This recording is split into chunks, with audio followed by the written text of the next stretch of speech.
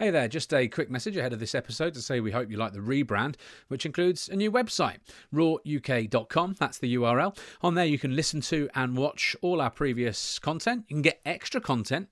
You can also buy our first ever Raw merchandise and even sign up to become a Raw member, which will keep us going and keep you at the heart of this exciting journey, earning perks in return.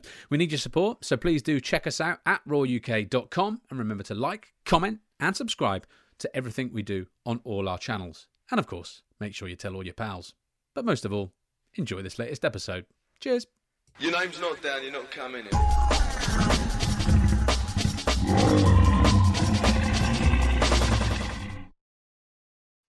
Hello, welcome to another edition of Raw the 90s Rave podcast with me, Tom Latcham. Well, you know by now that we love guests with a cracking yarn here on Raw, and we've got another one for you today.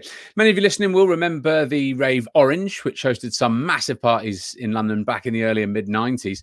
But what you probably won't realise, it was run by a former police officer. Aside from his work as a promoter, Chris Paul is also a successful musician, DJ, producer and record label boss who helped bring Acid House to the mainstream while working with some massive names. And he's even at one time top of the pop star with his act, ISOTONIK. But after growing tired of the UK, moved to the US, where he continued working in the music industry with Ice-T, no less. And he even found time to become a cop again. But he's not totally given up promoting, and he's bringing back the Orange brand for a reunion in August.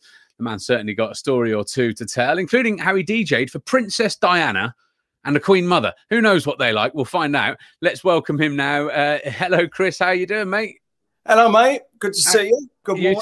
You too. Yes. So you're live from California, which is makes us very jealous. The weather, I'm sure, is lovely, which is not here. But there you go. How is life over there?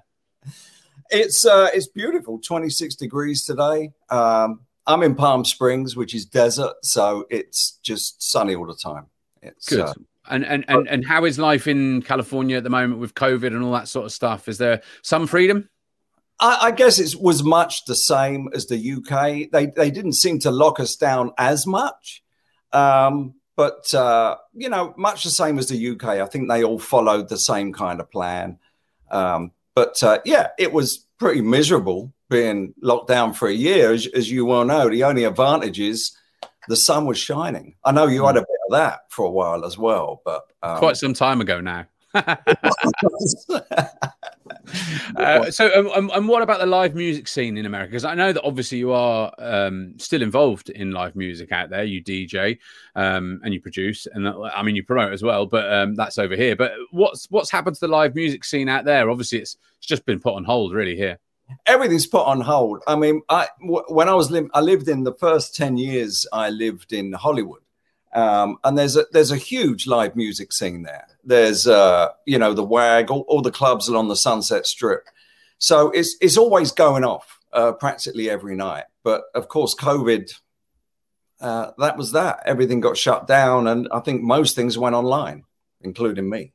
Yes, indeed. Well, thank God for online. Otherwise, this would not be happening. So God bless the internet. It saved us. I mean, can you imagine being locked down without having the internet? It would have been absolutely appalling. There would have been literally nothing to do. So, Chris, do you class yourself primarily as a musician, a DJ, a producer, promoter, or label boss, or all of them? Yes. What do you mean? Yes. Well, yeah. I don't put labels on anything. I mean, I just have an idea and I run with it.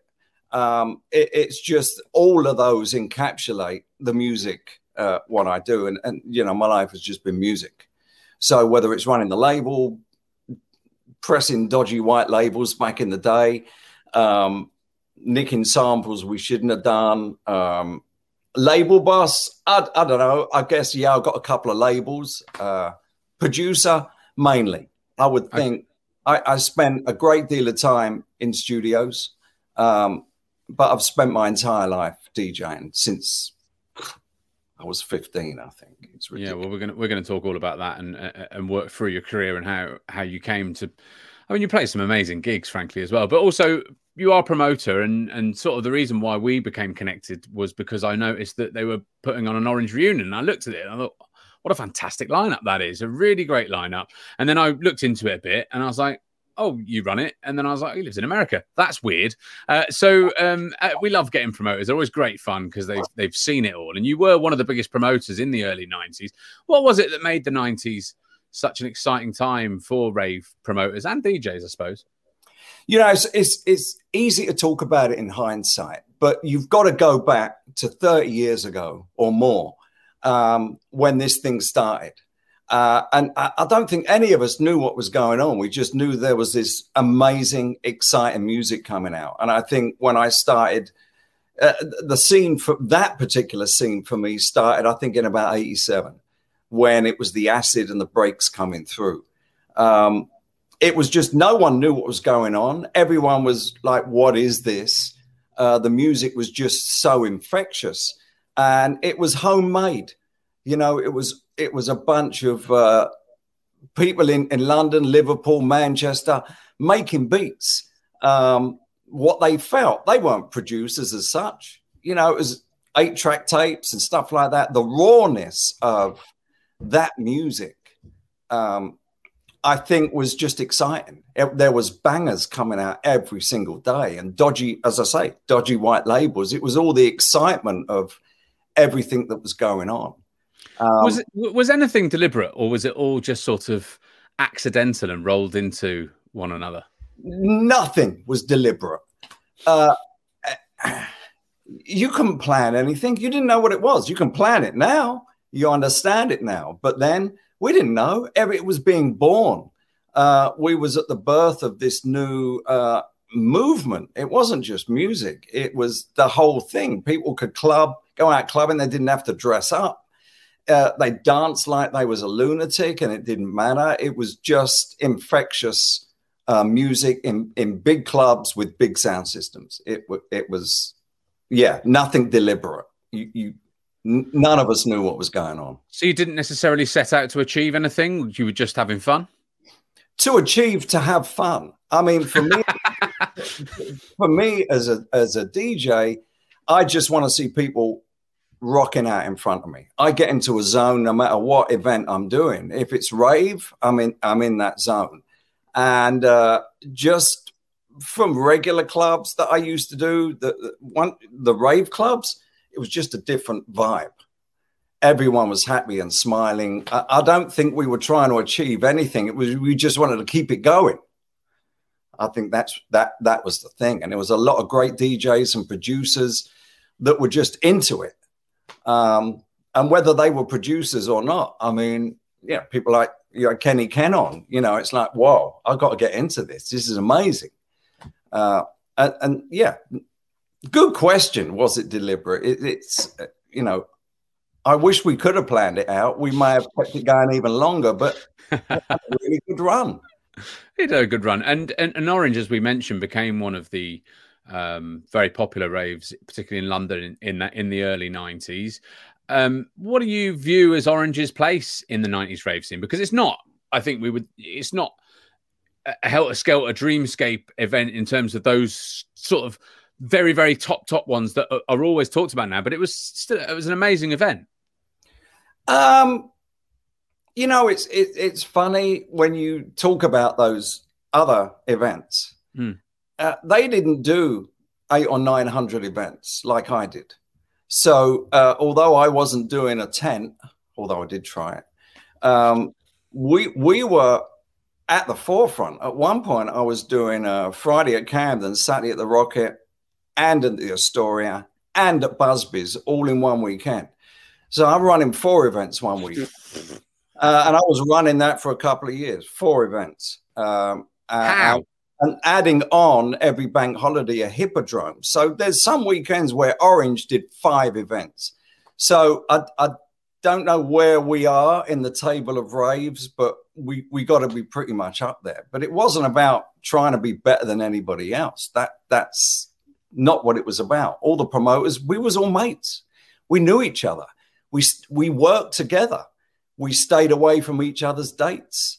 Is that right? Because we've had some other promoters on in the past, Gary Viberlite in particular, who spoke about in their area they had an agreement to sort of do that and work together, but there were people who didn't do that in the same world, and he had sort of short thrift for them. But your experience was not that. Your experience was very much people working together. Well, yeah, and there was obviously some that didn't. There was obviously some that set up because I might have been killing it at a venue, and they thought, well, he's turning 1,000 people away. Let's do something next door. It never bothered me. Competition breeds market.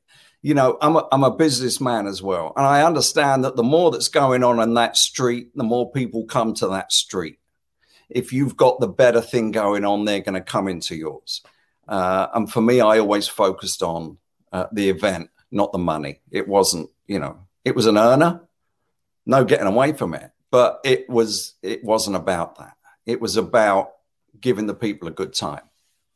Well, an earner, particularly as you were doing 5 raves a weekend sometimes. That must have been quite the earner. We're going to talk more very shortly here about how you found your way into the rave scene. It was, as we've mentioned, a slightly strange route, as you were a police officer at one point. But we'll talk about how you became a police officer, then you became a promoter, and then you became a police officer again very shortly here on Raw.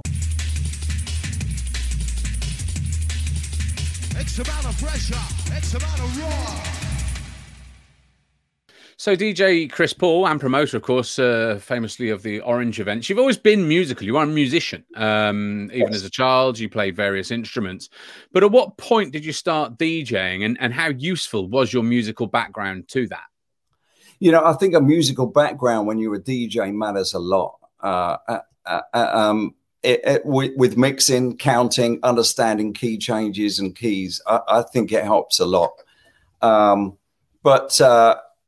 You know, they just go hand in hand, really. I think I started at the youth club when I was 14, started DJing with a couple of decks that were separate. And then I started doing the school things because, you know, basically I couldn't dance. And if I wanted to meet girls, I had to do something. So, you know, the DJ thing seemed like pretty good. And I must have had a good taste. My taste in music must appeal to other people, because a lot of what I do is obviously what I'm feeling. And a lot of people seem to feel that. So I've been successful. And, you know, it's fun. And how did you turn it into a profession, so to speak? Because I know that you became a police officer, but you were professionally DJing before you were a police officer, in terms of you were paid to be a DJ. How did that happen? Well, I always wanted to be a copper since I was about 11. Right. I just did. I don't know what it was. It was just something I wanted to do and make a career out of it. There's various reasons why people become police officers. I mean, I like helping people. I thought I could make a difference. It was certainly different back then. You know, that we're talking about the 80s. You know, it isn't like it is now. But really, I was quite often thinking, I just can't wait to get back behind the decks, because I felt the music was helping people more than what I was doing out on the street a lot of the time. Oh, right. It brings people together. And, you know, it was just such a buzz to DJ. But the police thing was fun. It was. Yeah. So you wanted to be a police officer since you were 11. What sort of role did you go into? Everyone has to go on the beat, of course. You would have started on the beat. But what was your role in the Met? Walk the beat for a couple of years, just a PC. You know, it was about 8 or 9 years I was in before the first record coming out. So, walking the beat. You know, it was a different time. Middle of the night, you're walking on your own. It's not like you have fears. Like, maybe I'm not sure I want to do it now. There, it was just that area car driver chasing people with lights and sirens. Who doesn't want to do that? Come on, Tom. Well, yes, it must have been quite fun at times. What was the sort of? Is there any mad experiences that you had as a police officer that particularly stick in your mind all these years on? Well, lots. You know, lots of fun, stupid, funny things. But I think the one thing that sticks in my mind is my first day. When I qualified, I was off probation. I was allowed to walk the beat on my own. It was the winter. It was I was in Brentford. I was attached to Brentford Police Station. I walked out on the beat, and about 20 minutes later, I found a dead body. Wow. Yeah, an elderly gentleman had collapsed and slipped in the snow, and I come across it, at the bottom in an alley.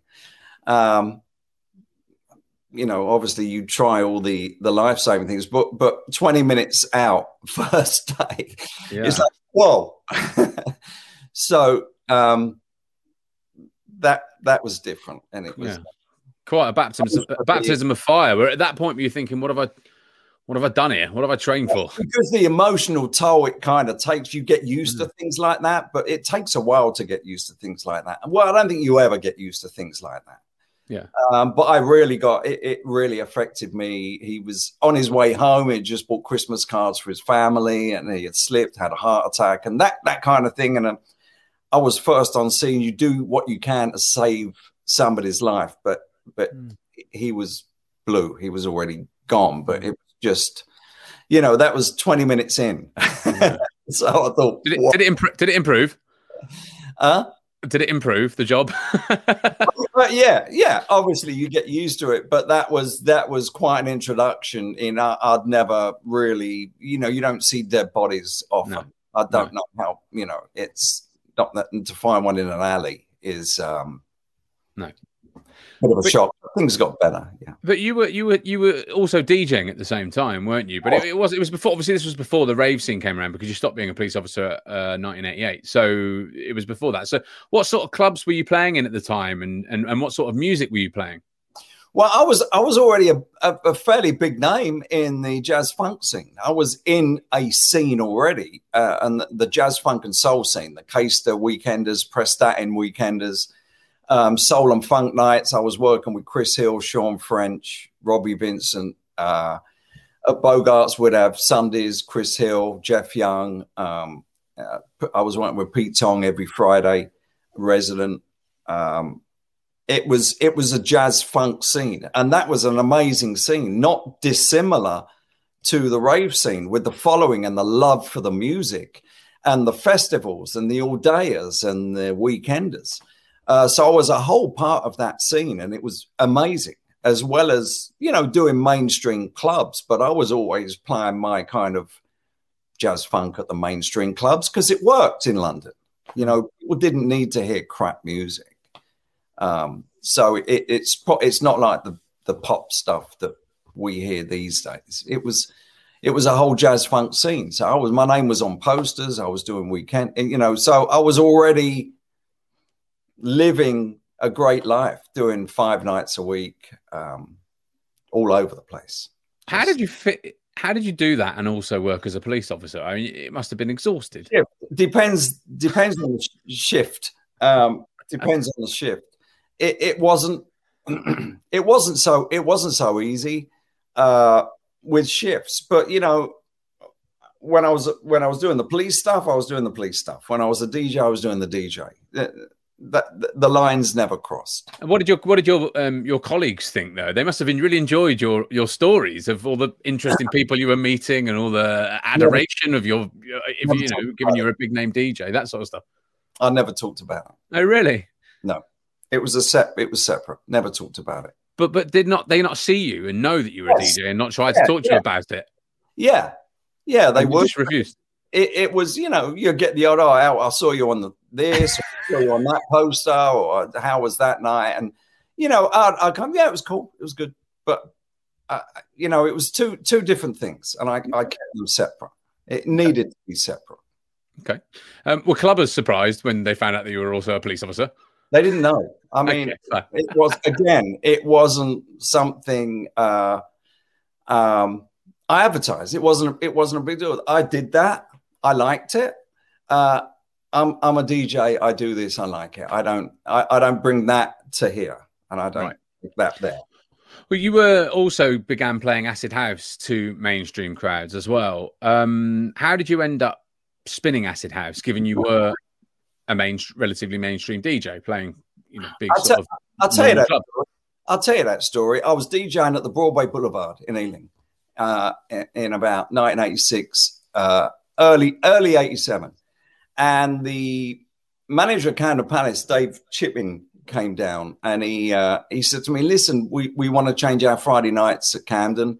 Are you available?" And I said, "Yeah, sure. I'll come down and have a look." And what they wanted to do was just change the feel of the night.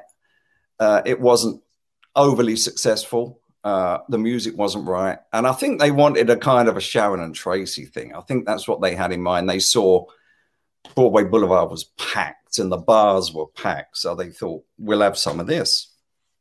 So I got to Camden and I started kind of playing some commercial stuff to clear out the crowd that was there, and then kind of start again. And then Acid House come along. We're talking 87. I'm hearing these acid tunes. And at the time I was doing a lot of back and forth from New York. I'd started doing some production work out there because the track was out. Expansions 86 had come out. So I was working in New York. I was working in Blaze with Blaze Studios and Night Writers and Vicky Martin and Adiva. And I was picking up all this music in the record stores, which was this kind of acid house and breakbeat, Frankie Bones stuff, Marshall Jefferson, all that stuff. And I'm bringing it back and playing it in Camden. And you got to remember Camden Palace, that place, 2 big stacks, sound system, a theater. It just worked.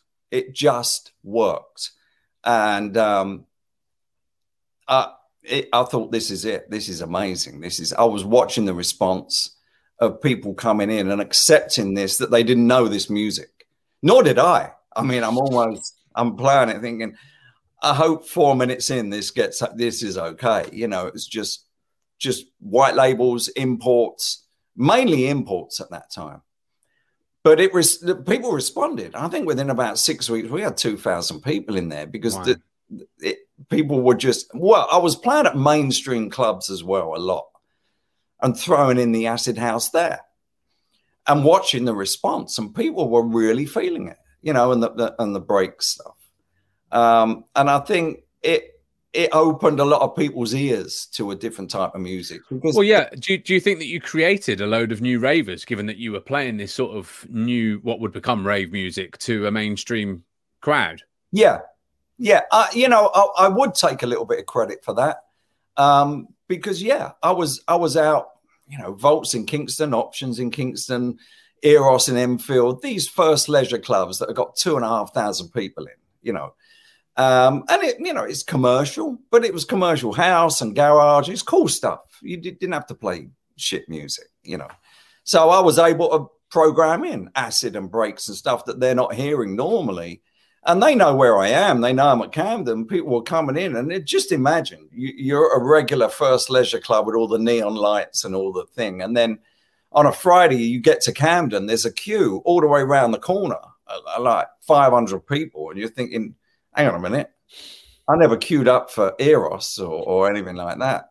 And you walk in that place and there's 2,500 ravers just doing that, which was the acid dance, I think, back then. Mind-blowing for people. Everyone's happy. The music was just taking people over, just getting in. You could see how they were dancing. The music was in their soul. And I think once people saw that and you see that, it's just, well, I'll have some of that. And also drugs helped. Apparently they always did. From Woodstock to, you know, people are always going to take drugs. And I guess the ecstasy was the thing at that time. And yeah, didn't do any harm, I guess. Were you seeing a change in people's, obviously you've said you changed people's personas and the way they were dancing and all that sort of stuff, but also in their dress and in their... That was the thing. Yeah. Wear what you want. Just go out. It wasn't about what you look like. It was, I'm going to try and wear a bright, colorful T-shirt and bright, colorful trousers. And I mean, there's a picture of me DJing with the worst trousers on ever. I try and cut that bit out. But we didn't care. I mean, it looked like I was in my pajamas at Camden Palace, 3,000 ravers, and it looks like I'm in a T-shirt and pajamas. I mean, it wasn't about that. It wasn't pretentious. It was just everyone was having fun. Maybe it was the drugs, but it was definitely the music. Definitely. You say people aren't pretentious, but I have interviewed and spoken to and know a lot of people from the rave scene, and there can be some pretentious people. And I was wondering whether how people who were perhaps too cool for school responded to seeing you coming and playing at these events, that they'd they felt like, well, we've created the scene and you've come from the mainstream crowd. Did you ever get any of that sort of feeling from anybody? I created the scene. I create the scene along with other people.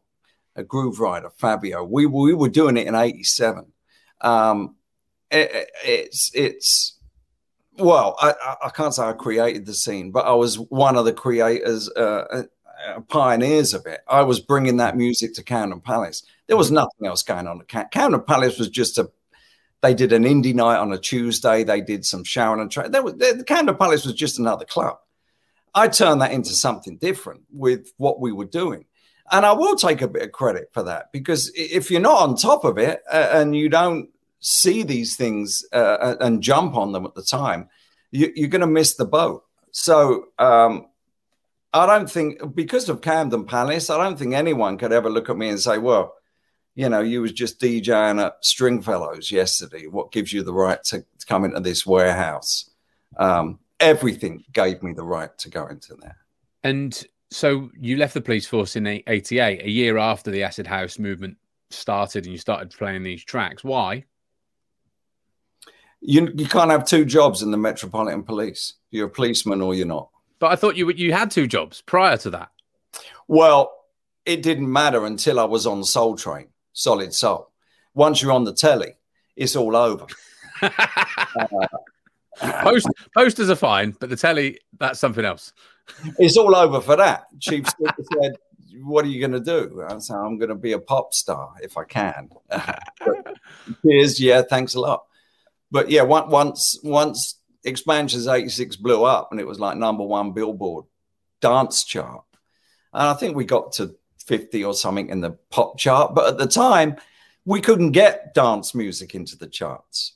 So to get into the top 50 was an achievement for us back then. I mean, Paul Hardcastle was coming out with Rainforest, and then he had a result with 19. But it was very difficult for us to get into that scene.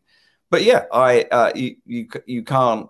I couldn't be on telly and then start looking a beat. That's probably fair. And what did your bosses say? Were they sad to see you go? I don't think anyone. I mean, you know, you leave, next one comes along. I mean, I was working at that time the last 4 years with community involvement. So I was working basically with the community, with kids, with the schools. We'd go around to each school as uniformed officers and put a disco on for the kids under 11 to engage kids with police departments and dance with the cops and I've met the Met kind of thing. And so even when I was in the police, I managed to get a detail that involved DJing. It might have been 1 PM to a bunch of 9-year-olds, but it's better than I've ever done. but it mattered. So I think they missed that because that got so huge. We almost had to stop it. That started getting ridiculous because then all the schools were calling us saying, when can we have the policemen down to the kids want to dance with the cops again? So it was a great time. It was a very important time and I enjoyed that. So, but it felt like something special was brewing, didn't it, really, in terms of your other job with the actual DJing rather than to the kids in terms of that sort of acid house movement? Did it feel like something you're like, this is a thing now, this is definitely something happening? Exactly that. I mean, almost exactly what you just did. This is a thing, almost exactly that. Whereas the jazz funk scene was still very new, it was still very exciting. That music had been around for years and formed from soul to jazz funk and funk. So, but the rave scene, it was being born. You could see this new music coming out that sounded different to everything else. And you couldn't wait to get your hands on the next piece of vinyl and see what it was going to sound like. What sounds were they going to use? What samples are they grabbing? It was very, very exciting and very new. And it was being born and it was trying to find its feet. But it never really found its feet, which is why there's so many tracks that are the same, but they're not the same. I don't know. Does that make sense? It's just, the BPMs, like house music, is around 125. It's a little up and it's a little down. Rave music went from 122 to 160. It was just exciting times. And we were with the acid and people, the dancing, and I hadn't seen that dancing before. I hadn't heard the music before. I hadn't seen people dressed in dungarees in a club. You can't get into a First Leisure Club with dungaree. You have shoes on and a shirt, and they're coming in, like, as I say, like they've just gone to the local Walmart, which is, that's probably an American joke, but big supermarket.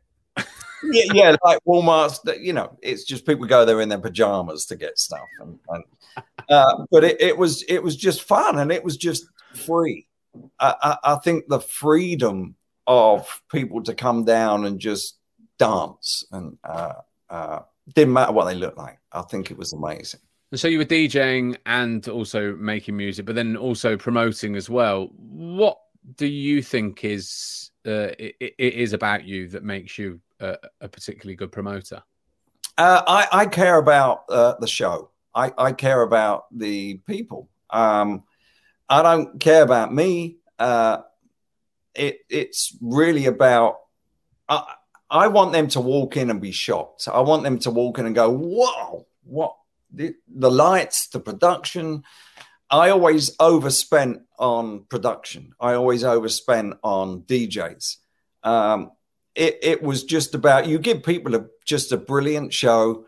I overspent on security. I was very conscious of people waiting in queues and getting robbed. Is that the police officer element of your? Yeah, probably. Security was very important to me, that people felt safe. I felt, I don't know about other people and if they did it for money. I mean, we got to earn a living. But for me, it was about, I want to make sure these people are safe. These people are coming down, they're giving me money to come in and be entertained. I need to entertain them. I need to give them a show. I need to give them the lights, lasers, the big sound systems. Over in the Rocket, I had 28K of Martin F2. It was way too much. But it rattled your teeth. It was just about the show. I think people felt safe. They knew Orange. It was happy. It was just me. There wasn't a bunch of chiefs running it. So when I said this is going to happen, it happened. And I think people trusted. They got their value for money. And why did you call it Orange? I needed a name that was recognizable. And I'll tell you how this came up. I was watching a documentary. I don't know what it was. And they were talking about Shell, petrol. And on it, they said, in the Shell symbol, you just put the symbol and it's the word. You only have to see it and you know exactly what it is. So that's why I thought, well, orange, always a favorite color. And I thought, well, orange, you can have something that's orange, you can have the fruit, or you can have the word. So I could put a flyer out that was just orange and put rave on it, which I did do. So it was an easy way to identify the rave. Orange. Orange is happy. It's a happy color. All on about the vitamin C back then. It's just, I don't know. That's how Orange. It was purely an advertising, a branding thing I thought carefully about. And yeah, you just see an orange, you know it's me. You see the word, you know it's me. You see the orange, it was just so easy to do flyers. No. I was doing a lot of flyers. I was doing a lot of gigs, so it needed to be easy. So. Yeah. And did you enjoy promoting? Because some promoters I speak to, they might say they enjoyed it, but the reality, I think, is probably it was actually quite stressful, and they're looking at that through rose-tinted spectacles. It's stressful. Yeah, it's incredibly stressful.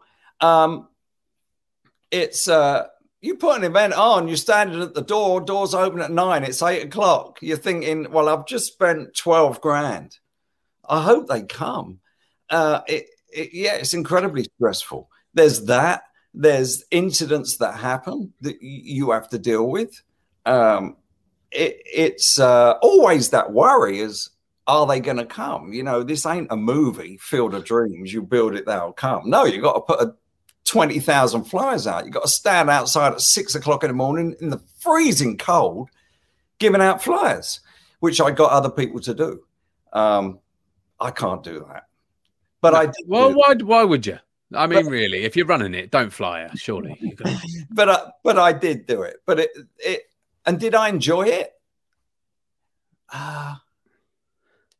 Yeah, when it works.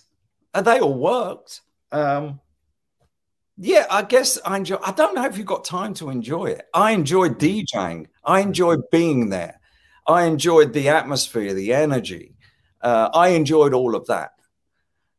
Printing flyers, no, I didn't enjoy all that. Delivering flyers, getting them out, getting tickets to the record shops, and no, you don't enjoy work. Who does? But the ultimate was the event, the people's faces, walking in when I used to have the curtains closed. When I did the Astoria, I made them bring down the curtain. At the Rocket, I had the curtains closed. I made people come in and wait 2 hours before I gave them something. But for me, it was about a show. So I'd wait and I'd wind them all up, and then it'd be packed. And then we go, Orange, are you ready? And with the curtains that open, there'd be like Carl Cox there or some hype or someone. It's incredible. I mean, it's just amazing, the energy. And for that, I lived for that, the night. We'll talk more about that very shortly. Plus your DJing and a whole lot more, including how you DJ'd for the Queen Mother. The mind boggles. We're going to find out.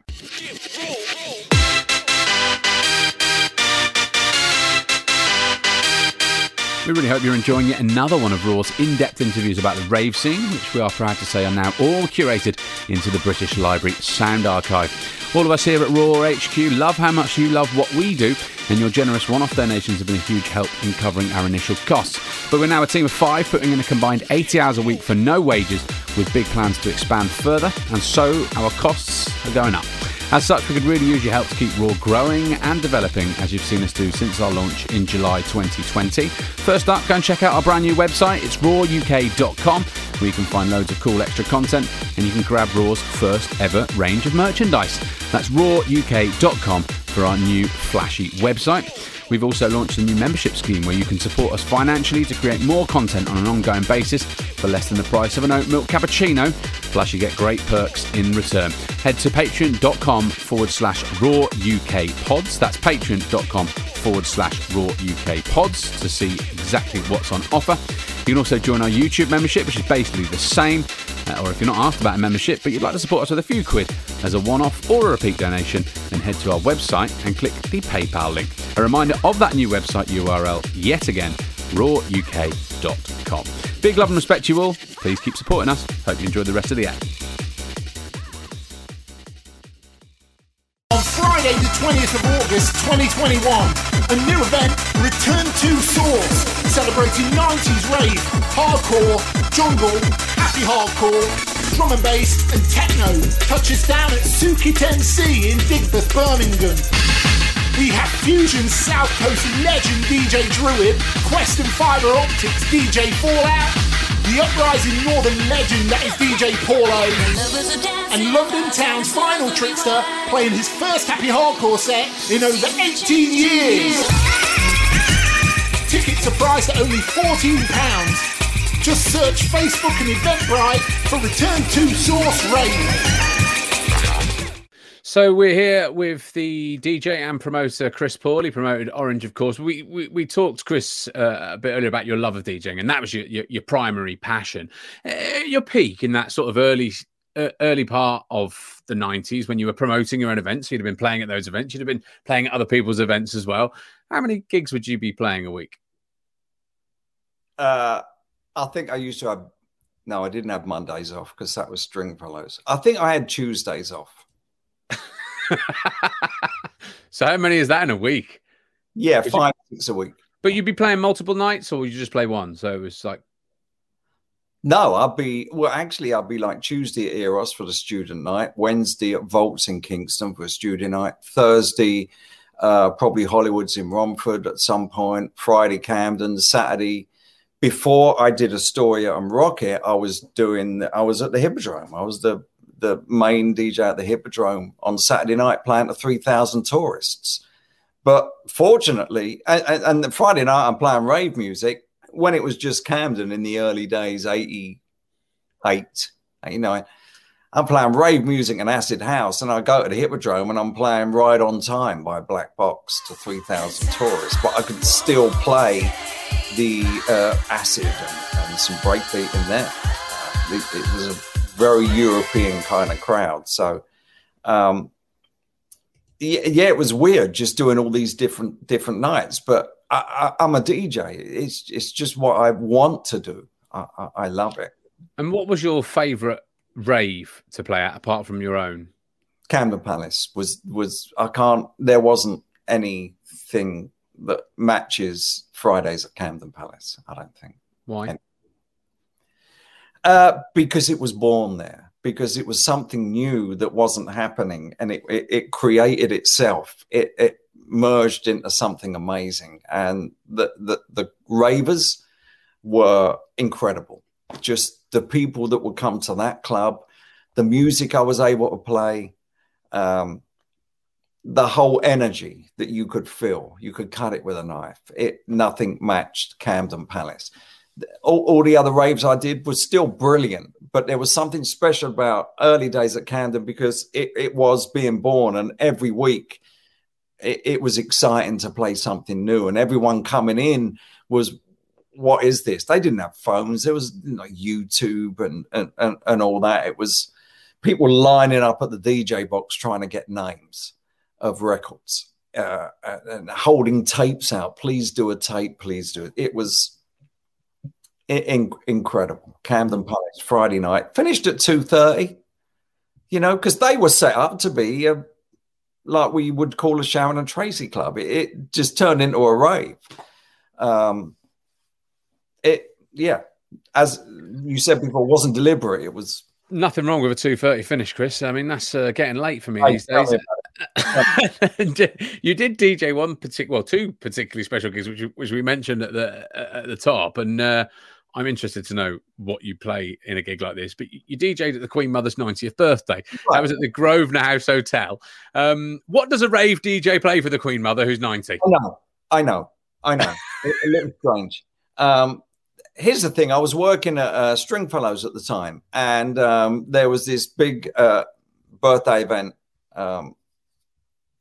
for the Queen Mother, and they wanted Peter Stringfellow got involved in that, and with some other things, some contributions or whatever, and they wanted a DJ as well to play for an hour.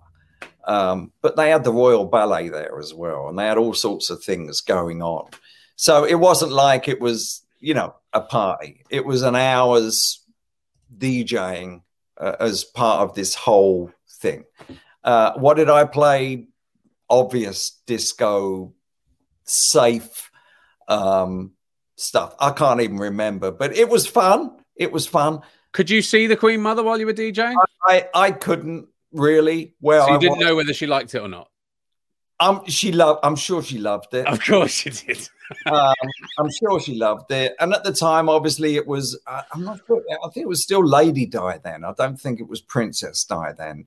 Fergie, and, it was a time when, the royal family was kind of out and about a little bit then. And there was an event, a yacht club event that we did that was, I think, Lady Di or one of them was on the board or something like that.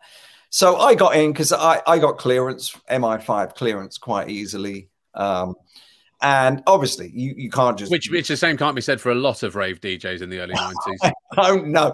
I might not have been on the top of it. I might have been like, they got, no. I mean, there's a long list you could tick off, really, of people who probably didn't pass security clearance. I could have been number 78 on that list. And, oh, yeah, we're good. Get him. So I don't know if I was picked for any particular reason. Right place, right time, but it looks good. And now I guess I can use what's on the cornflakes packet, by royal appointment. I guess I can use that, right? Yeah, absolutely, you can. Again, so you played for the 90th birthday of the Queen Mother, but you also played later for Lady Di. Was at the Hippodrome, right? And again, was it the same sort of music? Was it? I mean, you didn't play any rave. What I'm asking is, did you play any rave music to royalty? Yeah, I always played rave music within anything that I was doing. Always would put it in there. By then it was in my blood. I couldn't do anything without throwing a couple of rave tunes in there. It was the excitement of that music. I just needed to play it to people. So do you remember what tunes that you did play, rave tunes that you did play for either the Queen Mother or Princess Di or Lady Di? She was then. Remember what I played on Friday at the Orange Stream, which we do every week. No. Fair enough. What a shame. That would have been. I'd love to know what their favourite rave tunes were. You also went on Top of the Pops as well. What a remarkably varied career you've had. That was with ISOTONIK in 1992. You can be seen playing the keyboard at the side. Was that fun? Yeah, there's a real fun story that goes with that. If you want to hear that, I mean, we love stories here. Yes, please. So I did ISOTONIK, and I had a few records out. I've been signed to Tommy Boy. I had a couple of releases with Tommy Boy, a couple on EMI, and then I did the ISOTONIK thing, and we just threw it out. I knocked up Different Strokes and Hasta La Vista, the A and B side. It must have only taken me about 5 or 6 hours. That's how we did rave music. You did it. It was exciting. You had to get all this stuff down, get it pressed and get it out there. And it blew up. It absolutely blew up. And I remember Pete Tong contacted my mate who was kind of fronting it for me. Because I was doing other things. I was working with DNA, the Tom Steiner thing. And I was doing lots of different things under different names. And he said, Pete wants to sign it. And he said, but he reckons he's going to get it cheap because he doesn't know it's you. So we won't tell him. So I remember the meeting we went to London Records, and I'm sitting out in the waiting room, and Pete comes in and goes, "Oh, Chris, what are you doing now?" "I'm just hanging out." And then he sees Henry. He says, "All right, Henry, come in. Let's talk about a deal." And then when I got up, Pete said, "It's you, innit?" I said, "It's going to cost me, isn't it?" I said, yes, mate, it is. It was, that came out and it blew up. And at that point, the rave scene's now getting on the radio. Very, very exciting. And then I don't know how, but Tongi got me on Top of the Pops. He said, "We got a Top of the Pops for you next Thursday." So that was just a mental day. Just a dream. And you grow up as a kid watching Top of the Pops, and we all think, "Oh, I'd love to be on Top of the Pops." So I wanted to be on Top of the Pops. And you wanted to be a police officer. Top of the Cops. Top of the Cops. So I'm wasted. That was an interesting day. So we got that, and it was at Elstree where they filmed EastEnders. Mm-hmm. So I'm in the canteen with Dirty Den and Angie and everyone at canteen time. It's surreal. It was surreal for me. And also, it's the BBC. They don't allow advertising, but I needed to get my Orange Rave out there somewhere. ISOTONIK wasn't Orange Raves, but I put up all the orange banners with the Orange Man and Orange. I even got my best mate at the time, Sean, to dress up as the Orange Man and dance around, nearly killed him. So we were advertising Orange Raves on the BBC. They didn't click. They thought it was all part of ISOTONIK. And it was huge. Didn't do us any harm at all. Really? Did it actively help? Did you get more numbers in after that? More numbers, because now we're on, it's kind of mainstream, and people are seeing ISOTONIK and they know the track, but they're seeing the Orange, and that man, I'd established that brand, that Orange Man. So people knew what that was, and it got everyone talking, and things just started to blow up even more from them. And it was absolutely mental. And then, of course, another story is the phone company come along. I mean, they didn't do me any harm at all either. Orange phones. Yeah, well, then they're no longer the case. I was actually thinking that earlier. When you were talking about how it's a great brand, you're like, well, might have been quite annoying that Orange came along, because then anytime you, well, in a Google era, particularly, obviously not back then, but in Google era, it's going to be them that are come up first, and you're going to come way down. So that's actually not a great thing. But maybe at that time it might have been different.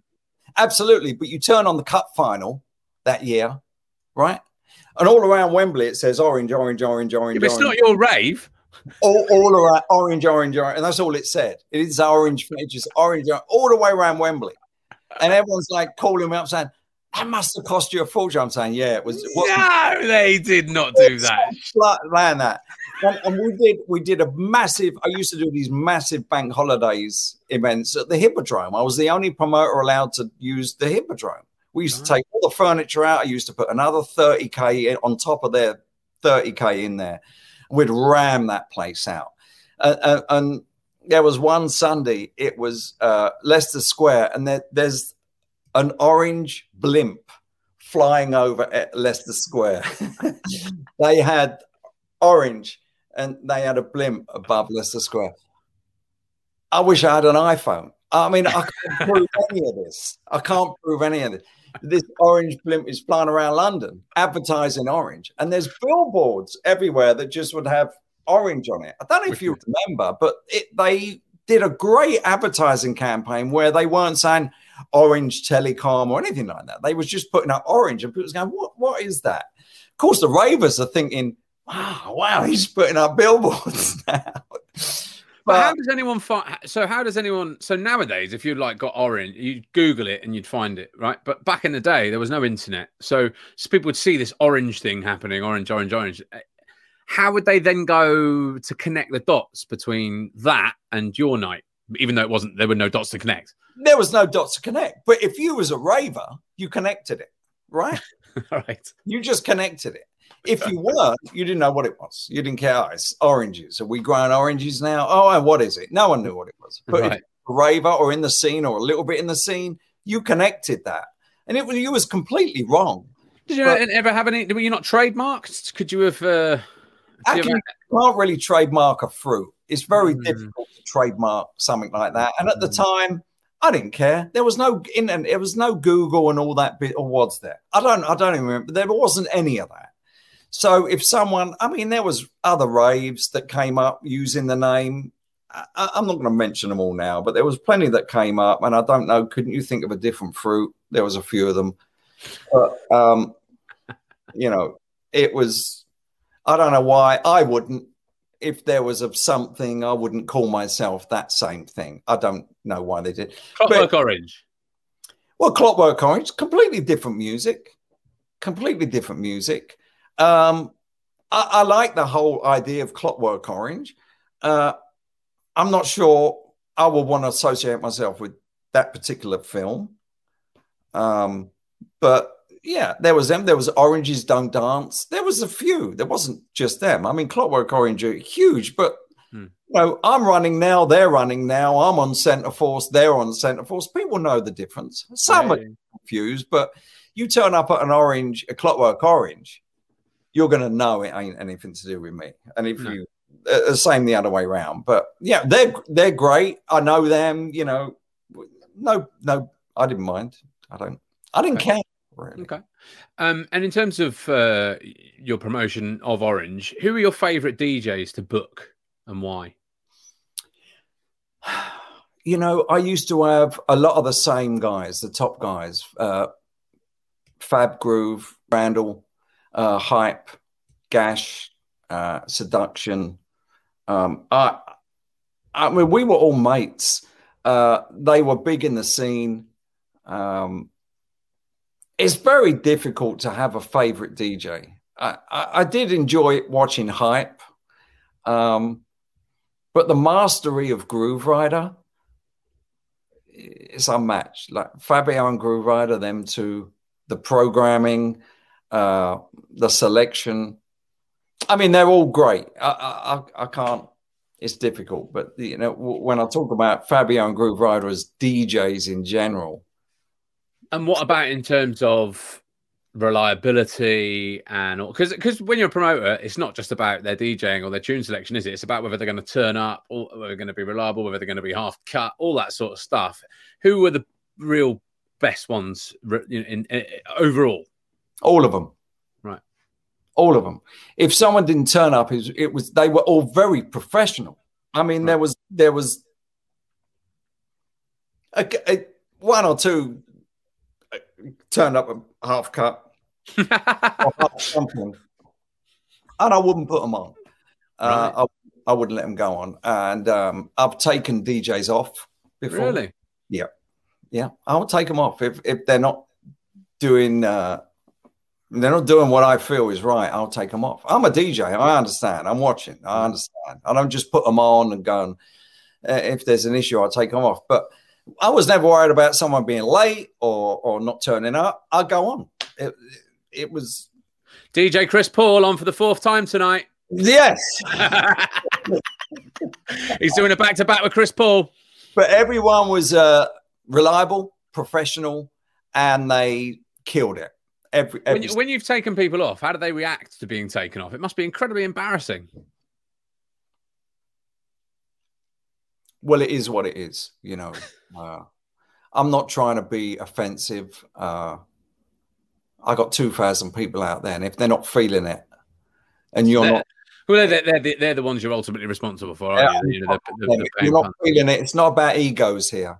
It's not about egos. It's about if you're on a different path for some reason, I'm not feeling it. I might be wrong, but it's my rave, and I'm going to make that ultimate decision. So, absolutely fair enough.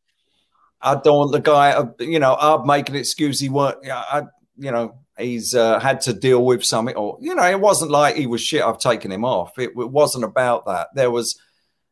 I wanted to keep the continuity of the happy and everything going. And if someone was going on a journey that I didn't think was right, I'd take them off. Okay. And what about MCs? Because they really came to the fore as the 90s went on. What's your view on MCs? Oh. I personally don't book MCs, really. I don't like him. I don't like people chatting all over that music. It's about the music for me. There's some MCs, MC. We've been mates for years. Brilliant.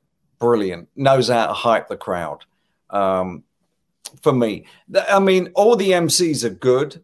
I'm not saying anything bad about them. It's, for me, it was more about the music than the MCing. Okay. And you've hosted events at loads of venues. Which ones, you've mentioned Camden as a particular favourite, but which others were real favourites of yours? All the ones that I did were favourites. That it's very difficult because I was very particular about where I went, and I was always trying to go to places that hadn't been used. And with the Rocket, when I started at the Rocket, there have been a couple of events there, the Pirate Club, Vision On. So that was a fairly new venue, so it didn't have any bad vibes going with it, baggage that come along with that venue. The Astoria was established, and it was still early days, so that was special. But for me, the Hippodrome events were just to be doing a rave in the middle of a commercial central London club. I always thought they were pretty spectacular. Yeah, I can imagine. And what is there a single event that stands out as your greatest success? No, I'd say I must have done 800 events. I've blur. I'm not surprised, to be fair. I mean, that is a lot of events. Is that right? You've actually promoted 800 events. I mean, I did Camden every Friday night from 87 till 95. So add them up. And then every Saturday at the Rocket for about 3 years, another 150 there. And then the Astoria, probably 500 now. Yeah, go on. Yeah. The Astoria, probably another 50 there, and Busby's. And then I did 22 Hippodrome events. I don't know, is my maths out? It might be slightly under 800, but it's not a million miles away. So actually, you know what? Just go with it. It's fine. It was a lot. And there was others that I was doing. You know, I used to do bank holiday. I used to start the Hippodrome sometimes at 4 a.m. till midday. No one's done that. No one had done anything like that. I mean, they do Breakfast Club. I'm doing a full-on rave. We waited for the Hippodrome to close at 3. They kick all the tourists out. We would go in, move all the furniture. We had a team, uncover all our sound system that had been set up during the day, have all our backdrops up and everything ready to go, start our lighting. We'd have an hour. And we'd have 1,000 people in Leicester Square at 4 a.m. queuing up. Wow. Those were crazy. Yeah, that's wicked. And were there any events that absolutely fell on their ass? You know, I did one event. I did a big outdoor event, Essex Arena, the greatest show on earth. I had this thing planned, 10,000 people, 2 big tops, fun fair, full on. And I had the Prodigy live, Baby D live, huge lineup. And that there was a bunch of circumstances completely out of my control that caused that to fail. I needed 10,000 people. I ended up with just over 3,000 people. You know, we opened up, peak cars are coming in. There's a big traffic jam. It all went off. And then the M25 that day happened to have had an accident. There was a huge problem on the M25, like every day, right? I guess the M25. And then their security was arguing with my security. And then it was all going. And it was like, really? Can we just get these people in? Can we just get these people in? You know, we got about 3,000, just over 3,000 people in. And I was working with the police there, Essex police, because you have to. I had to pay them. It cost me 12,000 quid. You have to pay for the police. They don't do anything for you. They do. It's just traffic control and the police are there. You have to pay for them. I had a really good relationship with them, but then the superintendent who was in charge said, "Okay, it's 11 o'clock. We're going to all units shut down, all the exits." And I said, "What? What's going on?" "Well, we can't let anyone in after 11." Really? Should anyone have told me that? So they closed all the off ramps.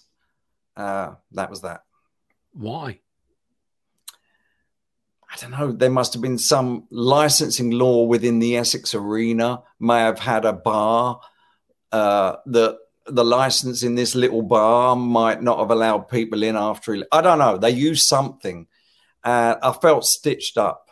To be honest, I felt like I was stitched up. And you'd put in how much would you put in for an event of that magnitude? I think I think it cost me around 75,000.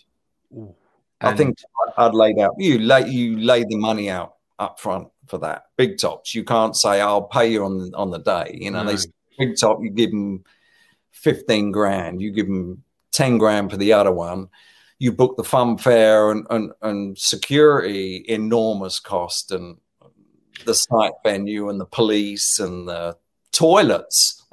How did you react when the police said, "That's it, can't let any more in," and you've only got 3,000, need 10,000? How would you react, Tom? Well, everybody's different, aren't they? Yeah, you can't argue with. I understand the law. And if a superintendent says we're shutting at 11, they're shutting at 11. No one's coming in. No one's coming in. There's nothing you can do. You don't argue with the police. Don't argue with the law. And I said, really, I'm going to lose everything. I wasn't, but it wasn't good. I was going to lose a ton of money. And I said, what can we do about that? He said, well, unfortunately, that's the licensing or the law. Or so I forget. It was a long time ago. And he said, "Oh, I'll tell you, I'll give you another half an hour." So he gave me another half an hour, which was Give me another 7 hours. How's that? but it was at that point I was completely defeated, and people had a great time. Sorry, go on. Great time. People had a great time. Okay. You got to remember, I was on a space that with 10, you could probably get 30,000 people in there, but 10,000 people is a lot of people, but they've got room and it's lovely. So you need that. When you've got 3,000 people in a place that holds 30,000 people, they've got way too much room. But it didn't matter because, you know, the entertainment was still there. And it's not like the ravers weren't about, it ain't busy. Ravers weren't about that. It was about, I don't care. I'm having it. I'm focused on what's going on. And how much did you lose?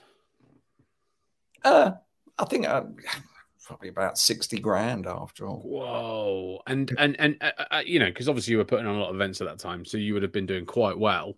But any business losing 60 grand is going to feel that.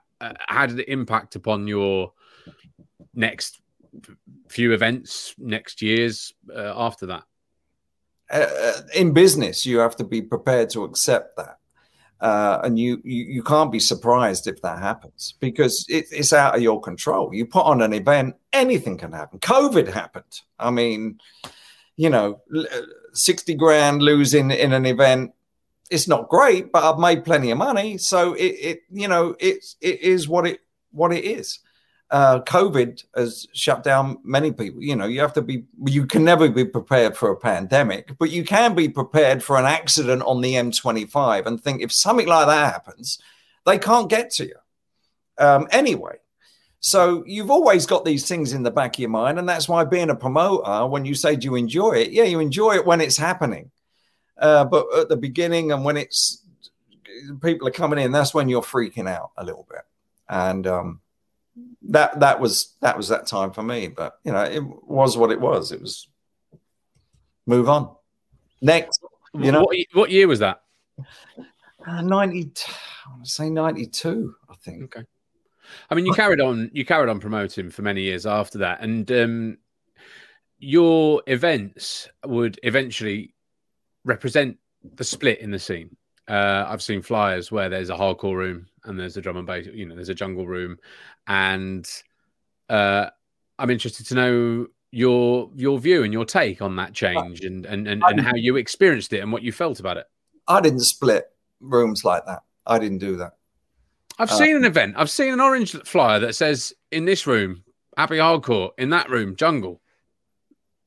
Am I wrong? I mean, I'm sure I've seen this. I've seen a flyer like that. I'm probably 96. Wrong. If it's that late, then maybe I might have done that, but it wasn't real. I mean, I didn't feel that the music needed to be split. It wasn't split. It was going towards jungle, and it was getting faster and faster, and the jungle music was coming in, which was a bit of a different vibe, I think by 95, it wasn't the same kind of vibe for Orange. So there was other promoters that were doing jungle events, and it suited them more than it suited me. So how did you reflect that then? I stopped. Fair enough. It just wasn't. Why is that? So you're saying that the jungle vibe wasn't really Orange, and I can totally get that because it did go for a moody period, and it was, you know, crack cocaine use and all that sort of stuff, and it was dark at times, and we've talked about that on the pod loads and loads of times. But the happy hardcore scene was not that. It was, I would say, sort of in keeping really with. Yeah, but I wasn't playing happy hardcore. I mean, that happy hardcore, that 160 BPM, boom, boom, boom, boom stuff. No, I mean, are we talking about that? Well, in the 95, there was 93, wasn't it? So it sort of like went to sort of darker stuff and then happier stuff. And then eventually the 4-beat came in sort of 95, 96. But it was all breakbeat, but it was just happier breakbeat at that point. But that happy hardcore sound that Slipmat developed in 1993 and then, you know, really was fantastic in 94. And then some people like it, which is fair enough, but not for, not necessarily probably for me. But I'm not talking necessarily about that, but I'm talking about that 95 happy vibe. That's sort of an Orange feel. No, by then it was done. By then it was done. It was a different crowd coming. There was a different feeling. There was other types of music coming in onto the scene, garage and garage, not garage. I sounded American then. Sorry about that. You do sound a bit American, but it's not a huge surprise. You've lived there for ages. Garage music was coming in, and the jungle thing wasn't. It just wasn't Orange. There was a bunch of reasons why I decided, not a bunch, a couple of reasons why I decided to stop. There was other events going on, which was purely, I think, driven by money and not necessarily driven by the type of people that they wanted to bring in and the atmosphere they wanted to create. It was about how much money can we get. And it was kind of bringing in the wrong crowd. So I wasn't feeling it. I just stopped it. I did a Hippodrome 22, I think, was the last one I did. Is there anything that commercialization and capitalism hasn't fucked up? Absolutely. I mean, but the thing with this is, I think it was fucked up from within. Normally you get a company will come in and sponsor someone and commercialize the hell out of it, and it's shit. That never actually happened.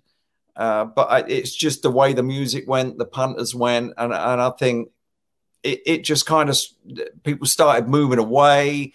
The music was very fast, the jungle thing, and it wasn't happy hands in the air with piano necessarily. It was different. And I wasn't feeling that. So I just said, this is the last Orange. That's it. We're done.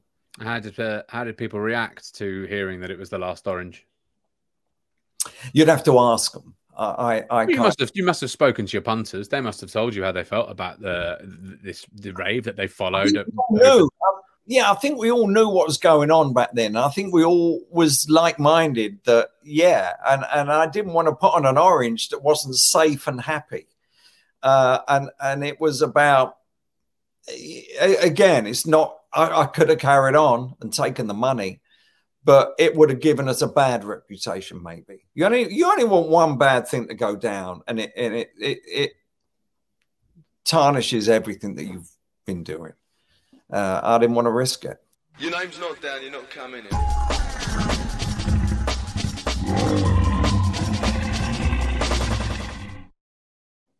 So DJ Chris Paul here on Raw, the 90s Rave podcast. You quit Orange because it was not, you weren't really feeling it, and it would have ended up with you not enjoying it and actually reputationally damaging it. So you decided to leave it behind. But then you decided as well to quit the country altogether, and you went to the US in 1998. Why did you do that, and where did you go to?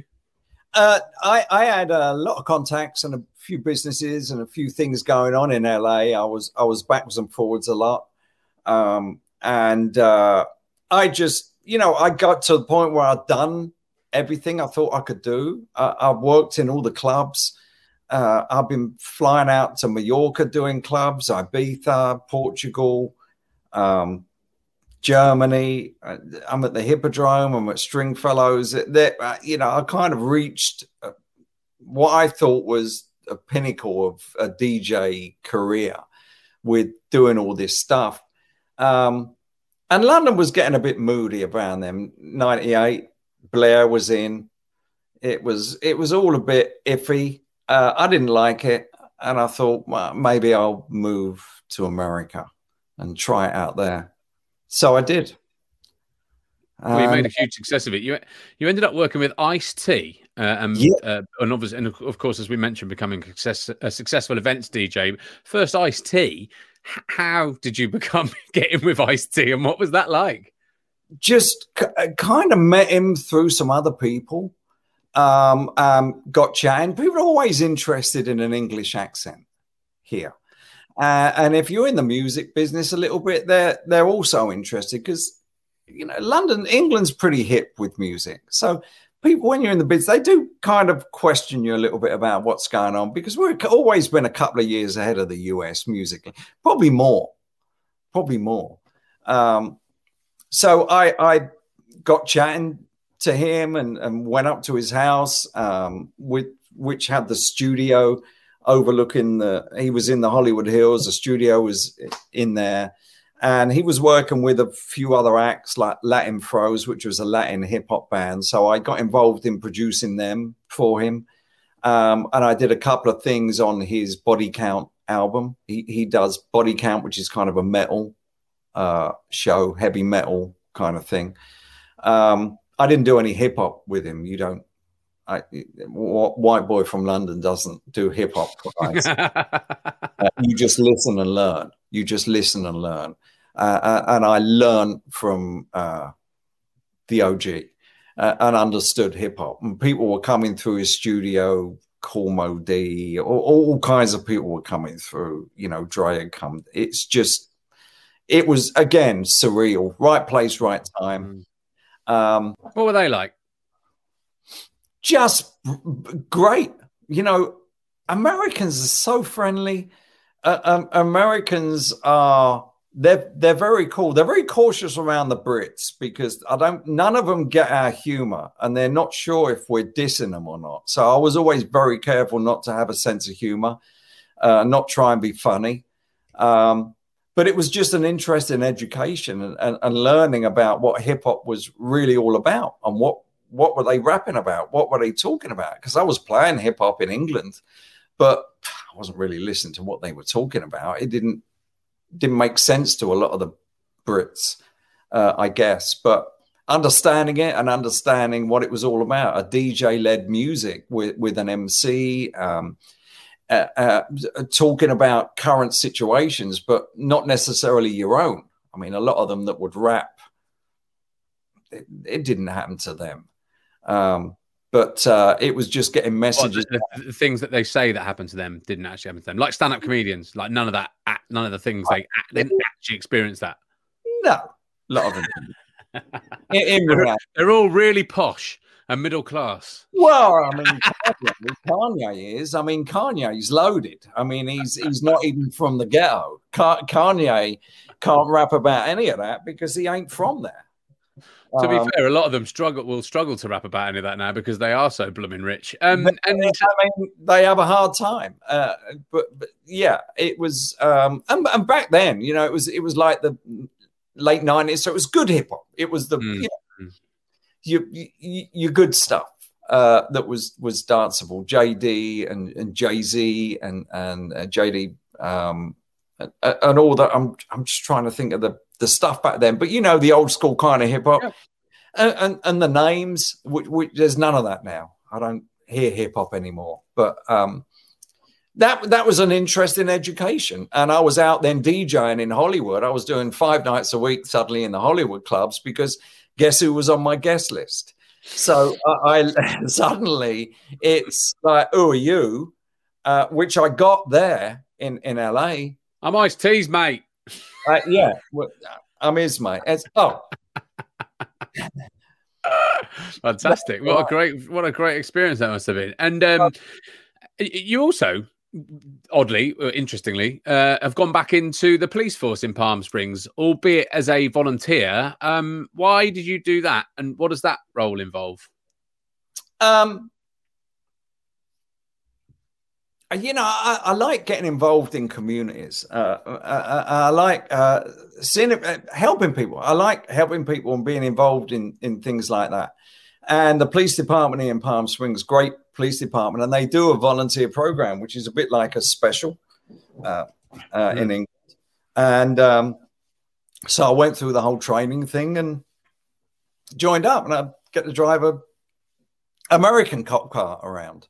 And be involved in that kind of thing. Now, I don't carry a gun because only sworn officers carry a gun.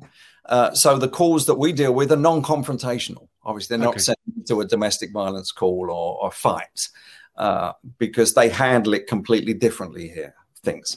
So we deal with the non-confrontational calls. There's plenty of them, traffic accidents, people, little things that we can deal with that they're not going to be pulling out guns and stuff like that.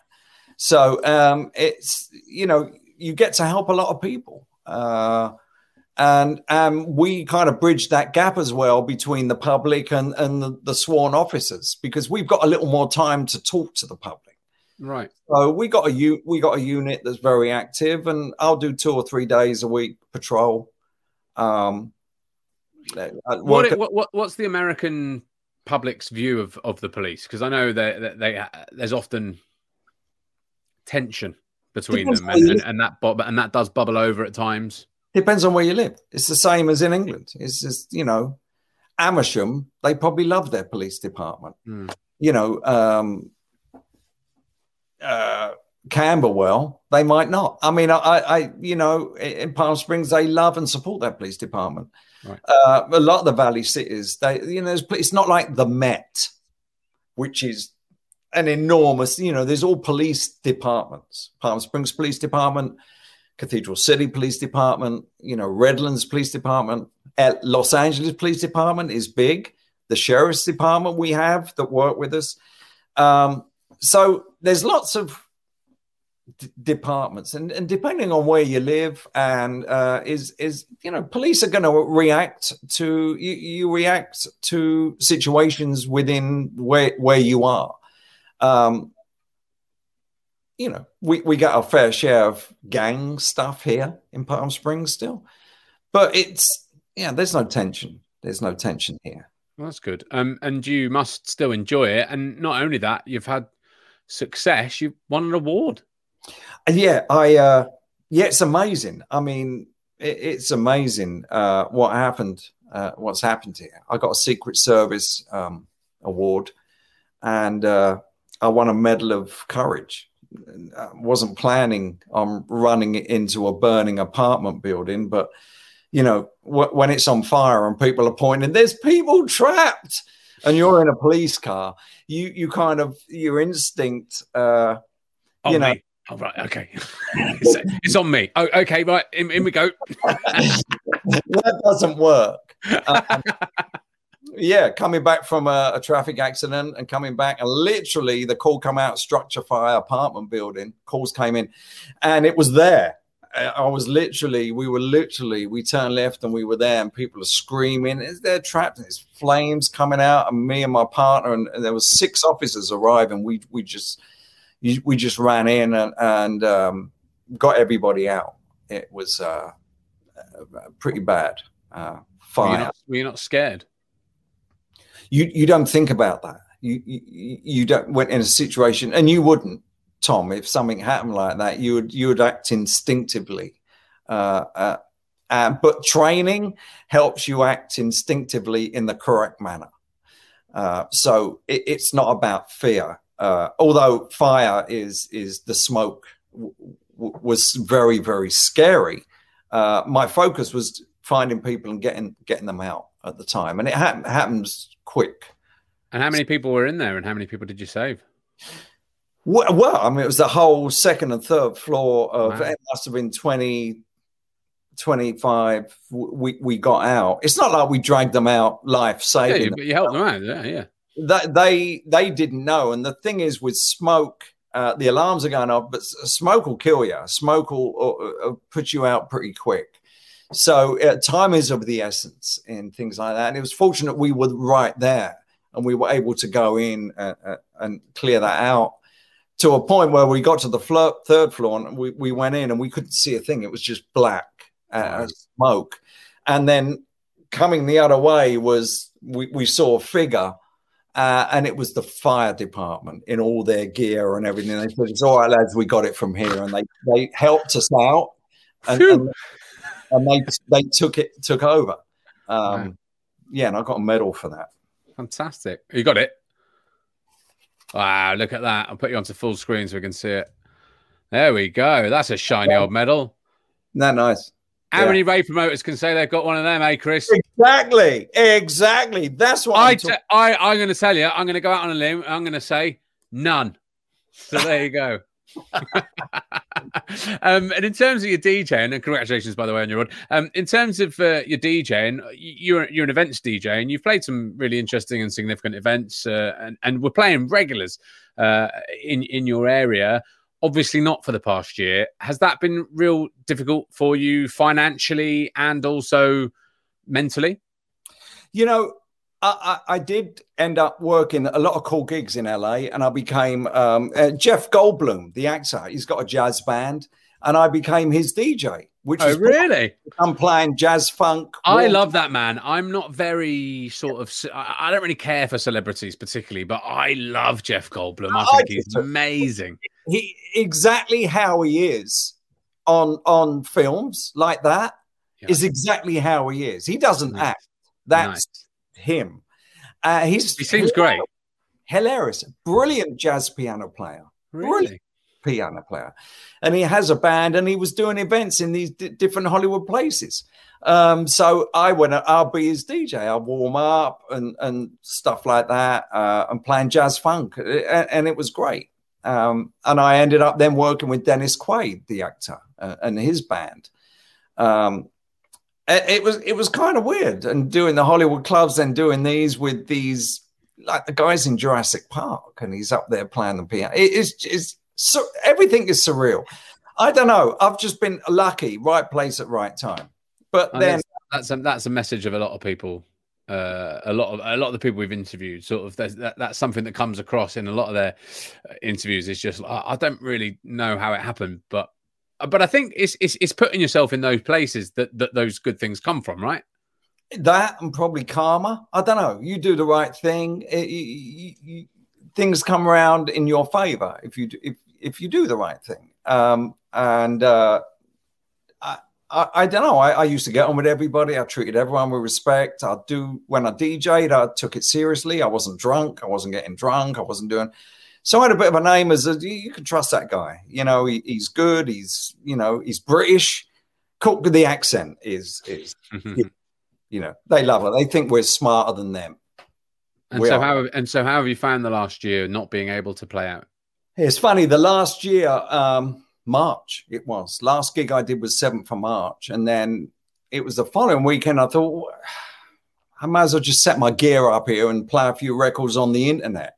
And I'd never done any of this streaming stuff. I don't know how much you was into it, but I didn't. I knew of Facebook Live. So I just switched it on and started playing. And suddenly I ended up with 2,000 of like the old Orange crew, all from England, coming on. They're all sharing this thing because everyone's down. Everyone's on the internet. So I'm starting to play, and I'm playing a few old rave tunes. And I didn't have a sound card set up. I had the phone. And so it was the sound going through the phone. And I'm looking on Facebook. It's like 2,000 people on there. And they're like 2,000 comments. Oh, my God, Orange, it's back. I recognize the voice. Oh, my God, this is Camden. And suddenly there's all these 50-year-olds are jumping on. And I found my family again. I found my Orange family. Blew my mind that they was all out there. It just blew up. And so I've been doing Orange at Camden every Friday, streaming live from here from 8 till 11 UK time. Every Friday night I've been streaming for a year now. It's all about that group. I started a Facebook group, Official Orange Raves or Orange Raves Official. I don't know. It's got Orange in it. It's on Facebook. We got 2,500 members on one, 1,000 on the other. And these are true rave. I mean, they got their membership cards. They've got the flyers. They've even got tickets I used to sell from the Rocket. 30 years old. Wow. I mean, I ain't got any of that stuff. I didn't save any of that stuff. Who knew? Who knew? Wow. Yeah. And so were they saying, you're obviously bringing back Orange, aren't you, Chris?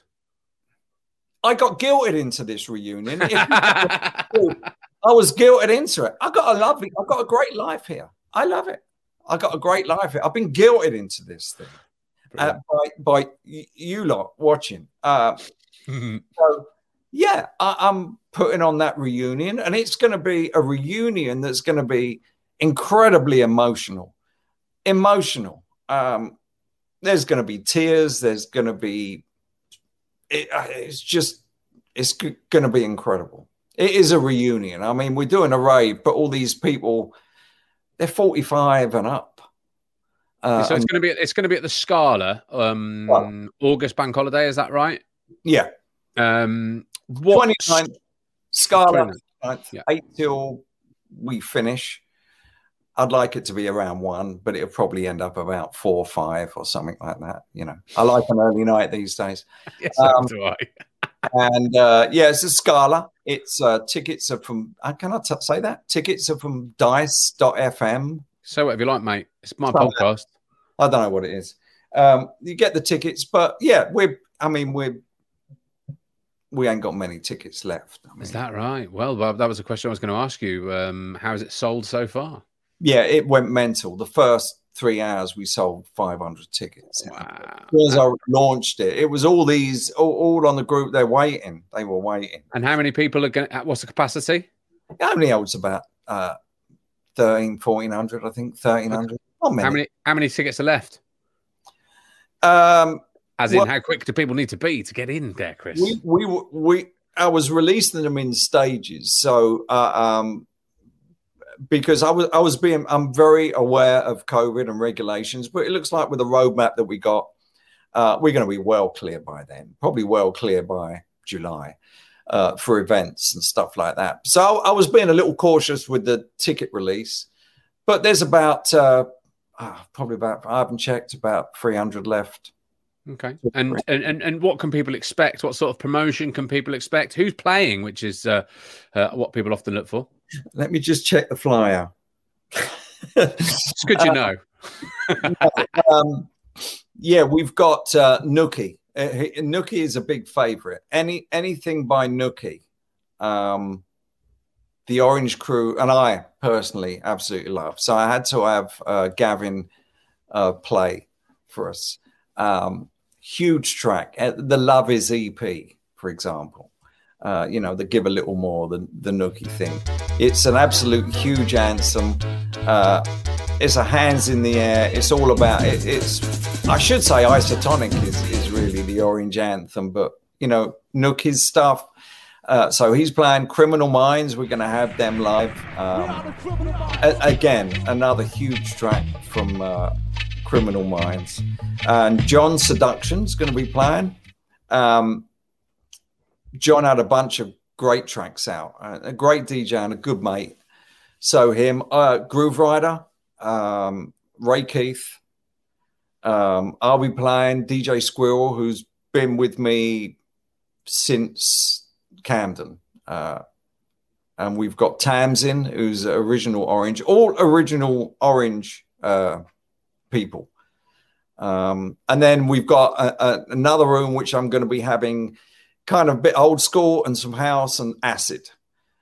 So we got some Centre Force guys in there. Johnny C, Milka from Centre Force, Dean Lambert, Rich Jones, Tony J, and John Fernandez. So we got a great lineup of real good pro DJs that really know their music and know my crowd, which is the most important. And what about the production? Because your raves were famed for their production. What are you planning?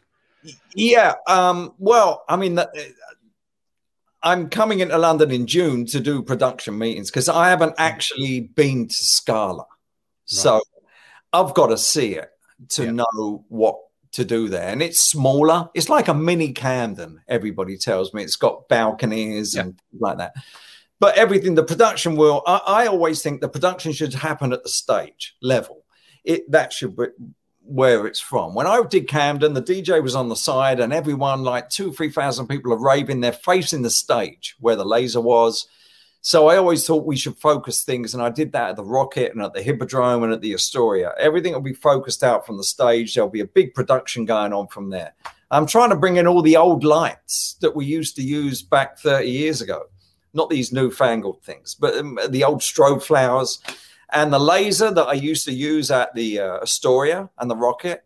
I've got 2 of them, which is completely overkill for a little venue. These 2 massive lasers, but production. We're going to have dancers. It's good, but until I get there, I'm not sure what I want to do. Yeah. And how have you found promoting from a different continent? Because I can't imagine that's all that easy. I mean, the ticket sales sound like they've been fairly straightforward, but it must be quite difficult. And obviously, you're going to have to fly in to look at it. I mean, how have you found the promoting from way over there? Weird. Promoting these days is kind of weird. I'm all ready to print a flyer, and everyone's saying flyer. But I'm doing flyers. I'm having a flyer painted by an artist. It's going to be incredible, the actual flyer, because I know ravers want one. I know they want to keep that flyer. People wallpaper their bedrooms and stuff with flyers. So you got to have a flyer. But it's kind of weird. I haven't really promoted it much. Done a few things on Facebook and the internet, but people already know we're there. They know what to expect. They're either going to come or they're not. And a lot of people know about it. But well, I mean, it sounds like they are going to come. They've already bought their tickets. So a lot have bought their ticket. And in June, I'm going to be doing I'm taking over Centreforce Radio again for the second time as an Orange takeover. We had thousands on the last one. So we're going to do that again in June when I come over. So that's going to empty out the rest of the tickets that night anyway. And are there any fears that it won't go ahead due to COVID, or will, as I suspect might rather be the case, that it'll have a reduced capacity? I really don't think there's going to be any of that. Looking at the roadmap, I've been watching it very carefully and seeing the roadmap that the UK have done, which is to me a better roadmap than the US has done, because the US is like 50 different countries all arguing with each other. One's letting the masks off, one isn't. But the UK have got a really good roadmap. And these events are starting in June and July. And we're right at the very end of August. Even with the fail-safe and the extra weeks, if the tiers don't come down, I still think we're easily in the clear. I have no concerns.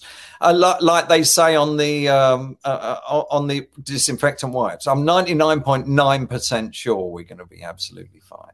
Oh, well, I admire your optimism, and I hope that you're right. Because not only for you, but I also want to come because it is just before I have a second child, and I'm basically in my own lockdown for another year. So I do want to come.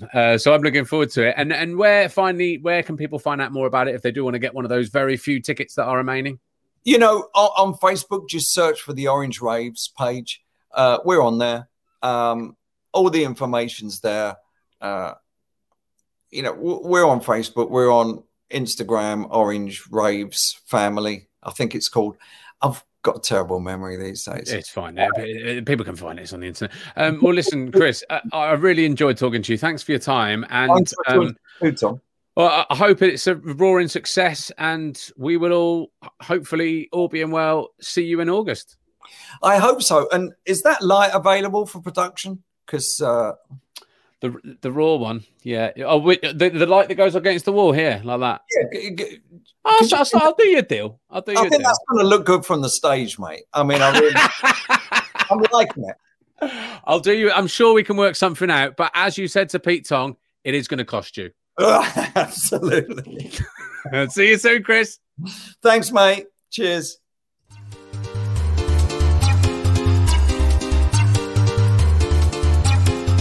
Well, that's it for another episode of Raw, and if you like what you've heard, we'd love you to get involved. All of us here at Raw HQ buzz hard off how much you, the Raw crew, enjoy our work, and your generous cash donations have been a huge help since our launch.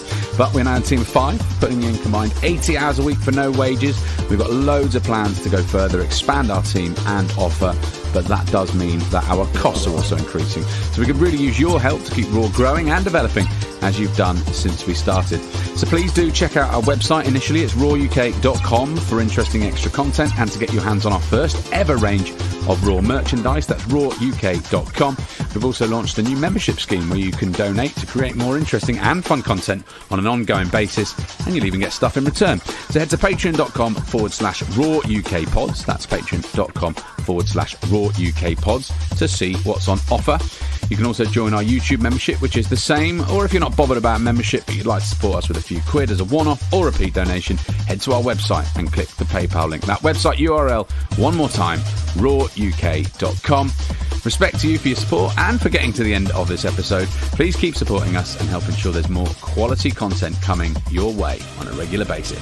Oi, oi.